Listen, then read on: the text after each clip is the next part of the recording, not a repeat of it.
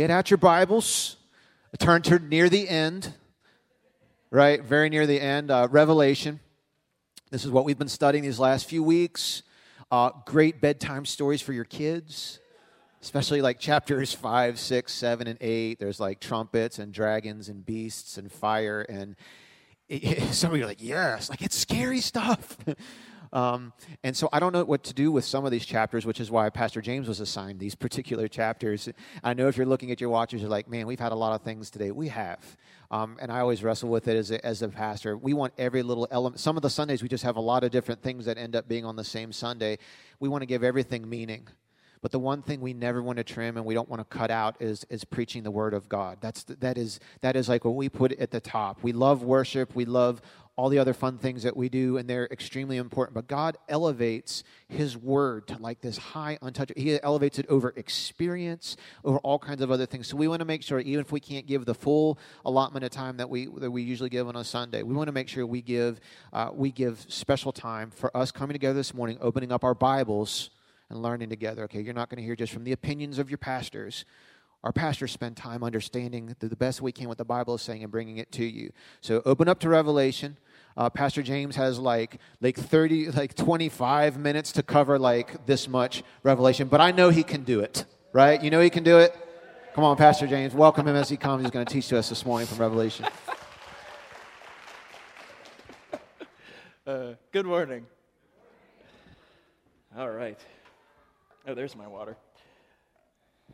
All right, real quick, a cool opportunity that we also have to get together with your Echo family. There's a sign-up sheet out in the foyer. We're going to an Ironbirds game on August 12th, and so if you're interested in joining us for that, you can sign up in the foyer and talk to Paul Maldice and get some details on that. So, I promise that is the final announcement for today. Let's dig into Revelation chapter 6. Quick reminder, remember, Revelation is not just a map of the end times. It wasn't just given to us so that we could figure out who the Antichrist is. I know that's the question that we always ask in every single generation from the time Revelation was written up till now and past us. Assuming we continue, we'll ask that question and we try to identify, what's the deal with the dragon? Who's the Antichrist? Why are there human faces on the locusts in chapter 9? We ask all these questions, but we do need to remember that this was given first to a very specific group of people in the first century. And anything that we pull out of this text must first be applicable to them. God gave it to them. He didn't give it to us first. If He gave it to us first, maybe it could just be a map of the end times. So we could say, that guy is probably the Antichrist, and we do that anyway. Maybe we shouldn't. But this cannot just be a map. There has to be something more to this. So just a quick reminder, I know that you are excited about having those questions answered because I'm just like that. I love the puzzle that is Revelation and trying to figure all these things out, but we can't lose sight of the forest by examining the trees a little bit too much. Make sense? So let's dig into chapter 6 here. If you remember last week, chapter 5, Jesus took a scroll from God's hand, and that scroll had 7 seals on it. It contains, as one commentator that I've been reading has said, it contains the ultimate destiny of the world and the judgment of all humanity. It's in that scroll, and Jesus comes up, takes the scroll from the hand of God, indicating that God has ordained that Jesus is our judge. But in that moment in Revelation 5, we see Jesus appear as a lamb, and that is to remind us that our judge is also our sacrificial lamb, the one who became the very payment for our injustice, so that we could be spared His judgment. He advocates for us on our behalf, even as our judge, so that we can not only be spared judgment, but so that we can have a great life here on earth and a great life eternally with God in heaven. So right from that scene, we enter Revelation chapter 6, and Jesus begins unsealing the scroll. Remember last week, He is the one who is worthy to take the scroll and to break its seals. So He begins doing that in chapter 6. The first 4 seals that He pops off unleash the 4 horsemen of the apocalypse. And this is just great. This is good quality Christian programming. There's death and there's pestilence and famine and all sorts of great stuff. And again, this is where the questions start. Who are the horsemen? Are they men? Are they angels? Do they represent spiritual famine and spiritual death? Or are they symbolic or whatever? stop for 1 second, calm the questions, and remember to listen to this through with the first century ears. So I'm going to walk us through this before we get to our text that's in your notes today. The first seal pops off, and there's a white horse. His rider carries a bow and a crown, and he rides to earth to conquer. Jesus breaks the second seal, and a red horse appears, the color of blood.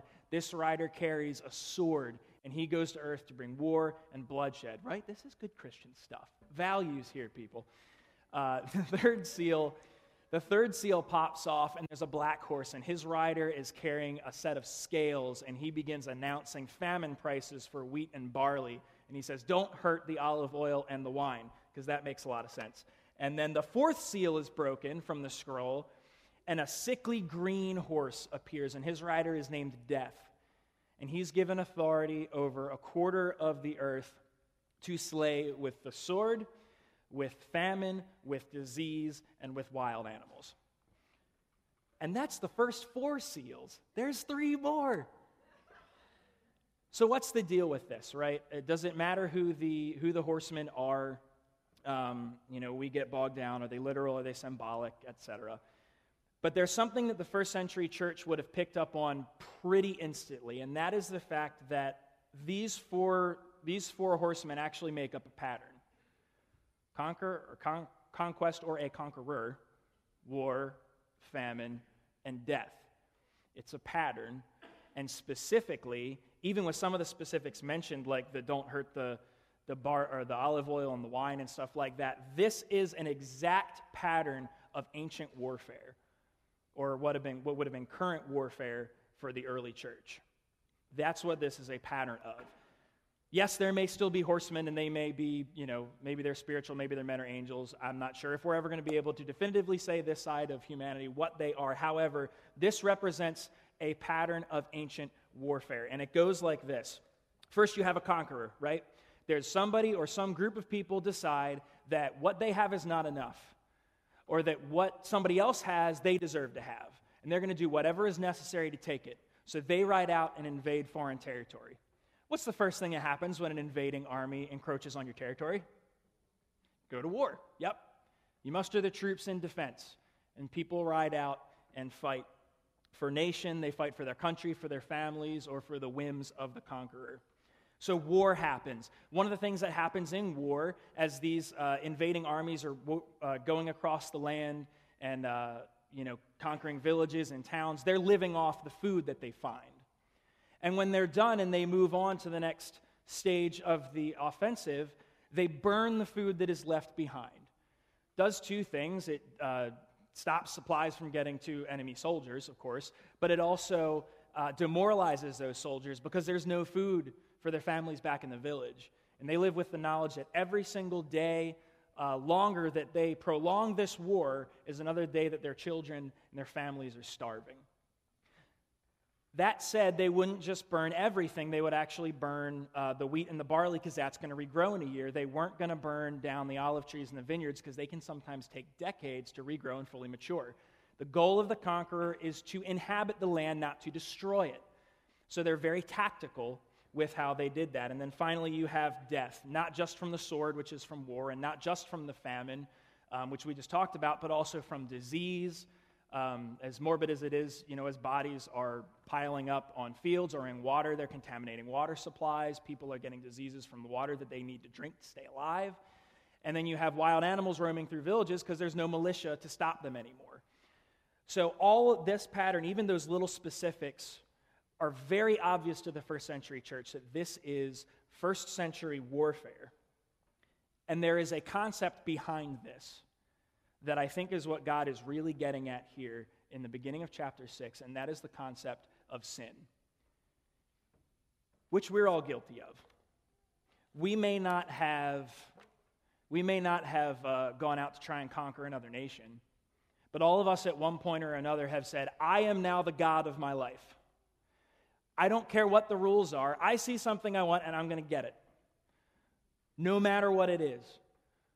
The rules that are here, they're not good enough. I am my own king. I can do what I want, and I will take what I want. That's sin. Even go back to the very first sin in the Garden of Eden. God says, you can have everything in the garden but one tree. And what's the one thing Adam and Eve just had to have? The fruit from that one tree. They decided that God was not God enough for them, and they elevated themselves to the position of God, or conqueror, if you will. And that's how sin entered the world. What we see in the beginning of Revelation chapter 6 is sin is destroying the world. This is the ultimate effects of sin taking place on earth. The fifth seal is broken. In the midst of all of this destruction, all of this destruction that sin is bringing to the earth, we have the fifth seal. And martyred Christians cry out to God, how much longer will you make us wait for justice? Sin is just going crazy on earth. People are taking their free will very, very literally and doing whatever they want, and Christians are being persecuted and dying. How much longer are you going to let this happen? And God says, just wait a little longer, and I will bring justice. Then the sixth seal opens, and this is where our text is for today. As sin continues to run unchecked across the earth, there are terrible consequences that are unleashed upon the earth. And then we enter Revelation chapter 6, verses 12 through 17. This is in your notes. You can read along with me. I watched as the Lamb broke the sixth seal, and there was a great earthquake. The sun became as dark as black cloth, and the moon became as red as blood. Then the stars of the sky fell to the earth like green figs falling from a tree, shaken by a strong wind. The sky was rolled up like a scroll, and all of the mountains and islands were moved from their places. Then everyone, the kings of the earth, the rulers, the generals, the wealthy, the powerful, and every slave and free person, all hid themselves in the caves and among the rocks of the mountains. And they cried to the mountains and the rocks, fall on us and hide us from the face of the one who sits on the throne and from the wrath of the Lamb. For the great day of their wrath has come, and who is able to survive? Again, we start asking questions here. We try to find the deep meaning in what's happening, right? Is this destruction, is it physical? Is it literal? Is it symbolic? Is it just spiritual destruction? Are these figs, the stars falling from the sky? Is it asteroids? Is it nuclear missiles? We get bogged down with all these questions, and we may miss a very important point in verses 15 through 17. This is a group of people who are primarily made up of authority figures, kings, rulers, generals, the wealthy, the powerful. And they're on earth, and in the face of this destruction, and in the face of God, they hide themselves in caves and ask the mountains to just fall on them and crush them, because death to them in this moment is preferable to standing for one more moment in the presence of God. Interesting. They recoil from God's presence. Then you have Revelation chapter 7. God begins sealing his people to save them from coming destruction. And at the end of chapter 7, there is another group of people that stand in God's presence. But their reaction is completely different from the first group. Revelation chapter 7, verses 9 and 10. This is also in your notes. John is speaking here. He's back in the heavenly scene around the throne of God. And he says, after this, I saw a vast crowd, too great to count, from every nation and tribe and people and language, standing in front of the throne and before the Lamb. They were clothed in white robes and held palm branches in their hands. And they were shouting with a great roar, salvation comes from our God who sits on the throne and from the Lamb. This group of people, representative of everyone on earth, right? Every nation, every tribe, every people, every language. They are also in God's presence. But rather than recoiling, rather than hiding and just hoping for death, they're worshiping and praising God for the salvation that he's given them. In God's presence, this group of people is rejoicing. Here's your big idea for today. We respond to God's presence in one of two ways. We recoil from it, or we rejoice in it.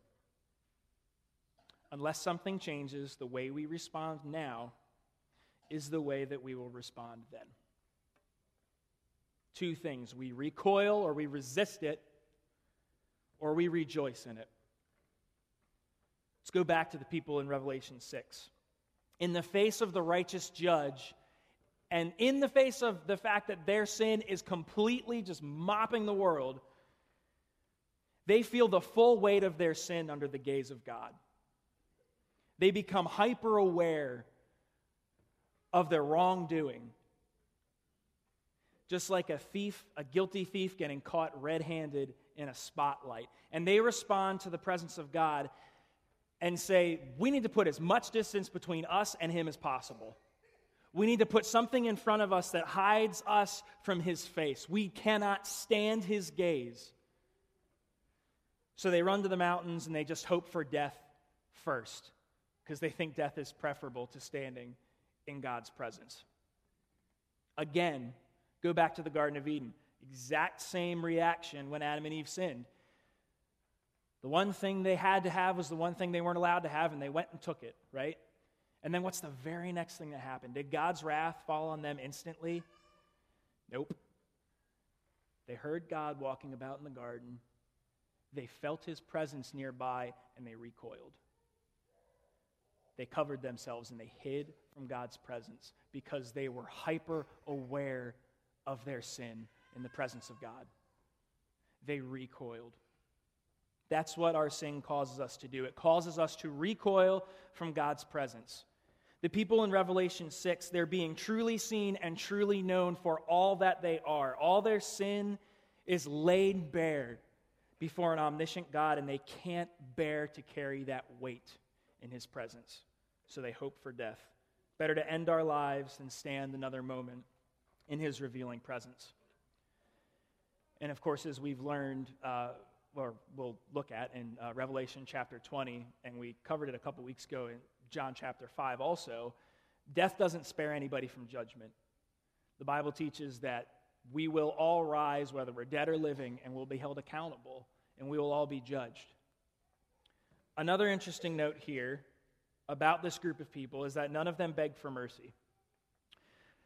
I don't see in Revelation that up to this point, at any point that God said, well, my offer of mercy from Jesus Christ is taken away. We haven't seen that yet. Which leads me to believe that at this point, if any of them just fell to their face and repented, that they could still be saved. But they don't do that. They are so in love with their sin, even in the face of complete annihilation, they would rather try the quick and easy escape of death than confess their sin and ask for forgiveness. It reminds me of stories I hear about people carry their sinful secrets to the grave. Better to just carry it, to just hold the weight. If I put it out in the light, it might hurt people I love, which of course is one of the consequences of sin. But if I just keep it, I just take it to the grave, it's preferable to putting it out there in the light. It's easier than confessing and asking for forgiveness. Remember also that this group of people is made up of authority figures, right? Kings and wealthy, powerful people. And I wonder if maybe that's a symbolic way of saying all of the people who refuse to bow down to anyone else. In other words, people who refuse to bow down to God. Who say, I understand that sin is destroying the world. I understand it's partly my fault. And I understand that God is angry with the destruction that I am bringing to earth. But I'm still going to be my own God. I will cling to this until the day I die. I will remain my own God. I will not submit myself to anyone else. And rather than stand in his presence, I will recoil, I will hide and hope for death.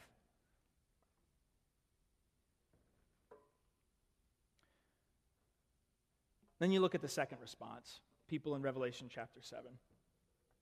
They're rejoicing in God's presence. It's completely the opposite, right? They're not running and hiding. For the people in chapter 7, God's face, his presence, is not something to fear. It's not something that they're scared of because they've been forgiven. They've had mercy extended to them. The weight of their sin is no longer on their shoulders. So when God's presence is there, there's no sin to reveal because it's been taken care of by Jesus Christ. They see salvation in God's face rather than condemnation. They feel the lightness of freedom rather than the heaviness of sin. Remember Jesus in Matthew chapter 11, my yoke is easy and my burden is light. They have felt the weight of their sin lifted off their shoulders, and they can stand pure before God, not for anything they did, but because of the sacrifice of Christ, to whom they owe their salvation, and to whom in that moment they are rejoicing and singing songs of praise.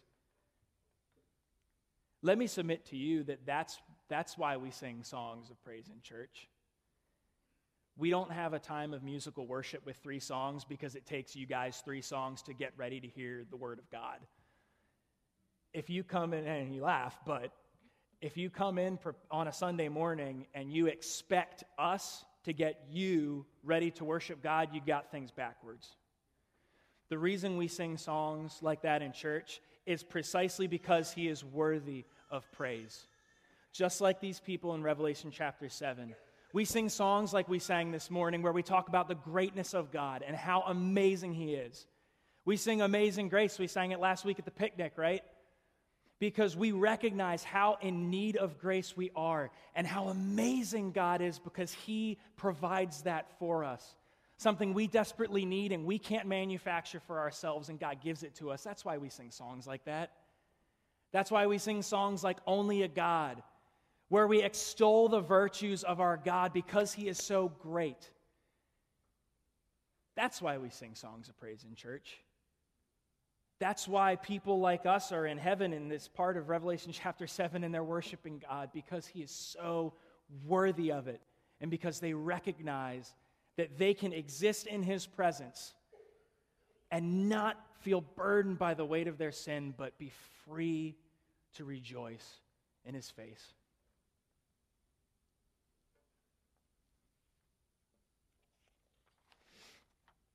I'll never forget this. Moses Frias, a couple weeks ago when I was preaching, he did our prayer and greet portion of the service, where we close out worship and greet and shake hands and everything. And he said in 2 minutes, he basically preached this entire message. He said that what we were doing in that moment, as we were rejoicing and singing songs, is a dress rehearsal. Is a dress rehearsal for what we're going to experience in heaven. I will never forget that moment. All of us here at Echo, we represent peoples and nations and tribes and languages, don't we? We're from all over the place, but we're here together and we sing songs to God because he's worthy. And we can stand in his presence and not feel the need to recoil, but we can rejoice in his presence because we've been redeemed. So here's my question to you this morning. How do you respond to the presence of God? You got 2 options, right? You recoil or you rejoice. I've heard it said, and if you've been in church, you may have heard something similar to this said in the time that you've been here. It's impossible to stand in God's presence and not be moved, right? They're absolutely correct, because God's presence will cause you to do one of 2 things. It's like what Pastor Phil said earlier. You will move closer to his presence, or you will move further away, depending on your relationship with Christ. You will move further and closer to him, or you will move further away. And can I submit to you this? This isn't just a question to identify whether you're a Christian or not. It does that. If you're here this morning and you felt what Pastor Phil was talking about, that manifest presence of God, and you just kind of felt uncomfortable, and not like weirded out because like people are raising their hands, but like something inside your spirit just felt a little odd. it very well may be that that is your natural response in recoiling to God's presence. But Christians can do this too.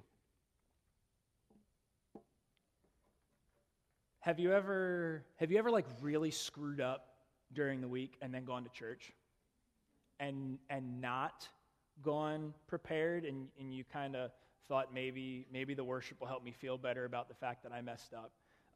This is maybe 6 or 7 years ago. I royally messed up. Like, I dropped the ball big time, big sin stuff. And I remember it was like midweek, and then I went to church on Sunday, and as people were singing songs, I felt wrong. I was still carrying sin. I'm redeemed, like I'm saved and everything, but there was sin in my life that I had done that I hadn't confessed. And in that moment, in the revealing presence of God, I recoiled, and I backed a little bit further away from his presence. Because it was in an indescribable moment, it was almost like I was being called to account for what I'd done and the fact that I hadn't confessed it yet. And I just felt wrong, and I recoiled from his presence. And thankfully, I had some people around me at that moment that helped me to walk through that and helped me to confess so I could return to a place where I could rejoice in God's presence. But here's something that we do. If you mess up during the week and you don't confess and you get here in the morning and we're singing songs, and sometimes a little part of our spirit recoils. I have to say this before I say the next thing. Pastor Phil didn't look at my notes, okay? All he knows about what I'm preaching today is what's in your guys' bulletin. That's what I sent out.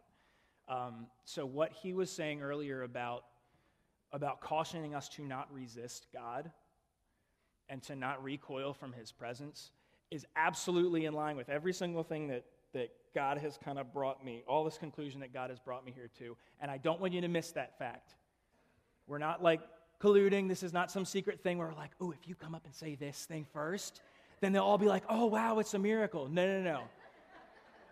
God, that's not what it is. God's Spirit is not schizophrenic. And if we're all on the same page, he communicates the same thing. But here's the deal. Psalm 22 says that God, who is holy, inhabits the praises of his people. When we come together and we sing songs of praise, that's actually one of the reasons why we experience his manifest presence in a service like this. Because we're singing his praises and he comes here and inhabits. Yes, he inhabits our heart. We have the Holy Spirit with us all the time. But that's one of the cool things about being in church, and even not in church, just being at home and worshiping by yourself. In the praises of his people does God dwell. And so when we come together and we sing songs, God wants to dwell with us, and he wants to be made manifest in that moment. But if there's parts of our heart that we haven't yet given to Christ, one, that can stop us from reaching everything that God has for us, but two, it can often cause us to recoil and to back away a little bit. Remember, in the big idea, I said unless something changes, the way we react now is the way we're going to react then. And yes, that's for non-Christians, but it's also for Christians. Christians don't just drop their faith and walk away. Several of my friends who I grew up with in church, some even people I even went to Bible college with, who are no longer serving the Lord. I know how it happened. They've told me. It's because they made several little decisions to recoil from God's presence. Because they did something, they maybe sinned, or there was a part of their hearts that they never really gave to Jesus. You know, we said, Jesus, be Lord of everything, but except for this. And they held it. And that kept causing them problems. And every time they would come together and worship, a part of them would feel uncomfortable because there was something yet that they still carried that they hadn't given to God. And rather than breaking through that uncomfortability and laying it down at the altar and saying, God, please take this, I don't want to bear this burden anymore, they recoiled a little bit. They held on to it and they stepped a little further away from God. And then the next time it happened, it's not that big a deal. I just recoiled a tiny little bit. Maybe next week I'll break through and give it to God. But Remember, we talked about your journey with Christ. It's not a ladder that you fall off of, it's a journey. You're either moving closer to Christ or you're moving further away. And when we recoil from God's presence, we inch a little bit, and a little bit, and a little bit, until eventually we just decide to cut it all together. I'm not saying that's happening in this church. I don't see evidence that we're all, in danger of walking away. But one thing I do know is this, that the moment that we become Christians, we don't automatically become perfect. And part of God's grace and mercy that I find so amazing is the fact that I am saved, even though I know that for the rest of my life, I will still be continually giving things to God. I didn't have the mental capacity to offload every single issue in my life when I was saved, even though I was very well aware. And God is, through the Holy Spirit, He sanctifies all of us. It's a process. And God has grace and mercy for us in that. But can I challenge you this morning, church, as our worship team comes, as you're considering what your reaction is to God's presence. Maybe you're even here this morning and you felt the presence of God and a tiny little part of you recoiled. Can I challenge you? Stop the recoil right now. Can I challenge you to give that to God this morning? To confess that? You don't have to stand up and shout it or anything, but can you confess that to God? Really confess it? Agree with what He already knows to be true? You already know it. If there's a part of you that you haven't given to Him, or if even, I don't know. There's no one in particular that I'm thinking of when I'm saying this. I just feel like I should say it. I mean, even if there's something that you did this week that you regret that you haven't yet confessed of, that's something, before you leave this auditorium, you got to give that to God. Don't let yourself recoil. I don't know about you, but out of these two reactions, I choose to rejoice. I don't choose to recoil. I choose to rejoice. I want my reaction when I stand in God's presence to be one of thankfulness and one of gratitude for what He's done and one of praise and one of rejoicing. I don't want to get to heaven and have an awkward conversation with God. I don't want to get in God's presence and back away from it. I want to be able to fully rejoice in God's presence. And I want that for all of us here. Whether you're here today or you're listening on podcast, I want you to be able to choose to rejoice instead of recoiling, instead of resisting what God is doing in your life.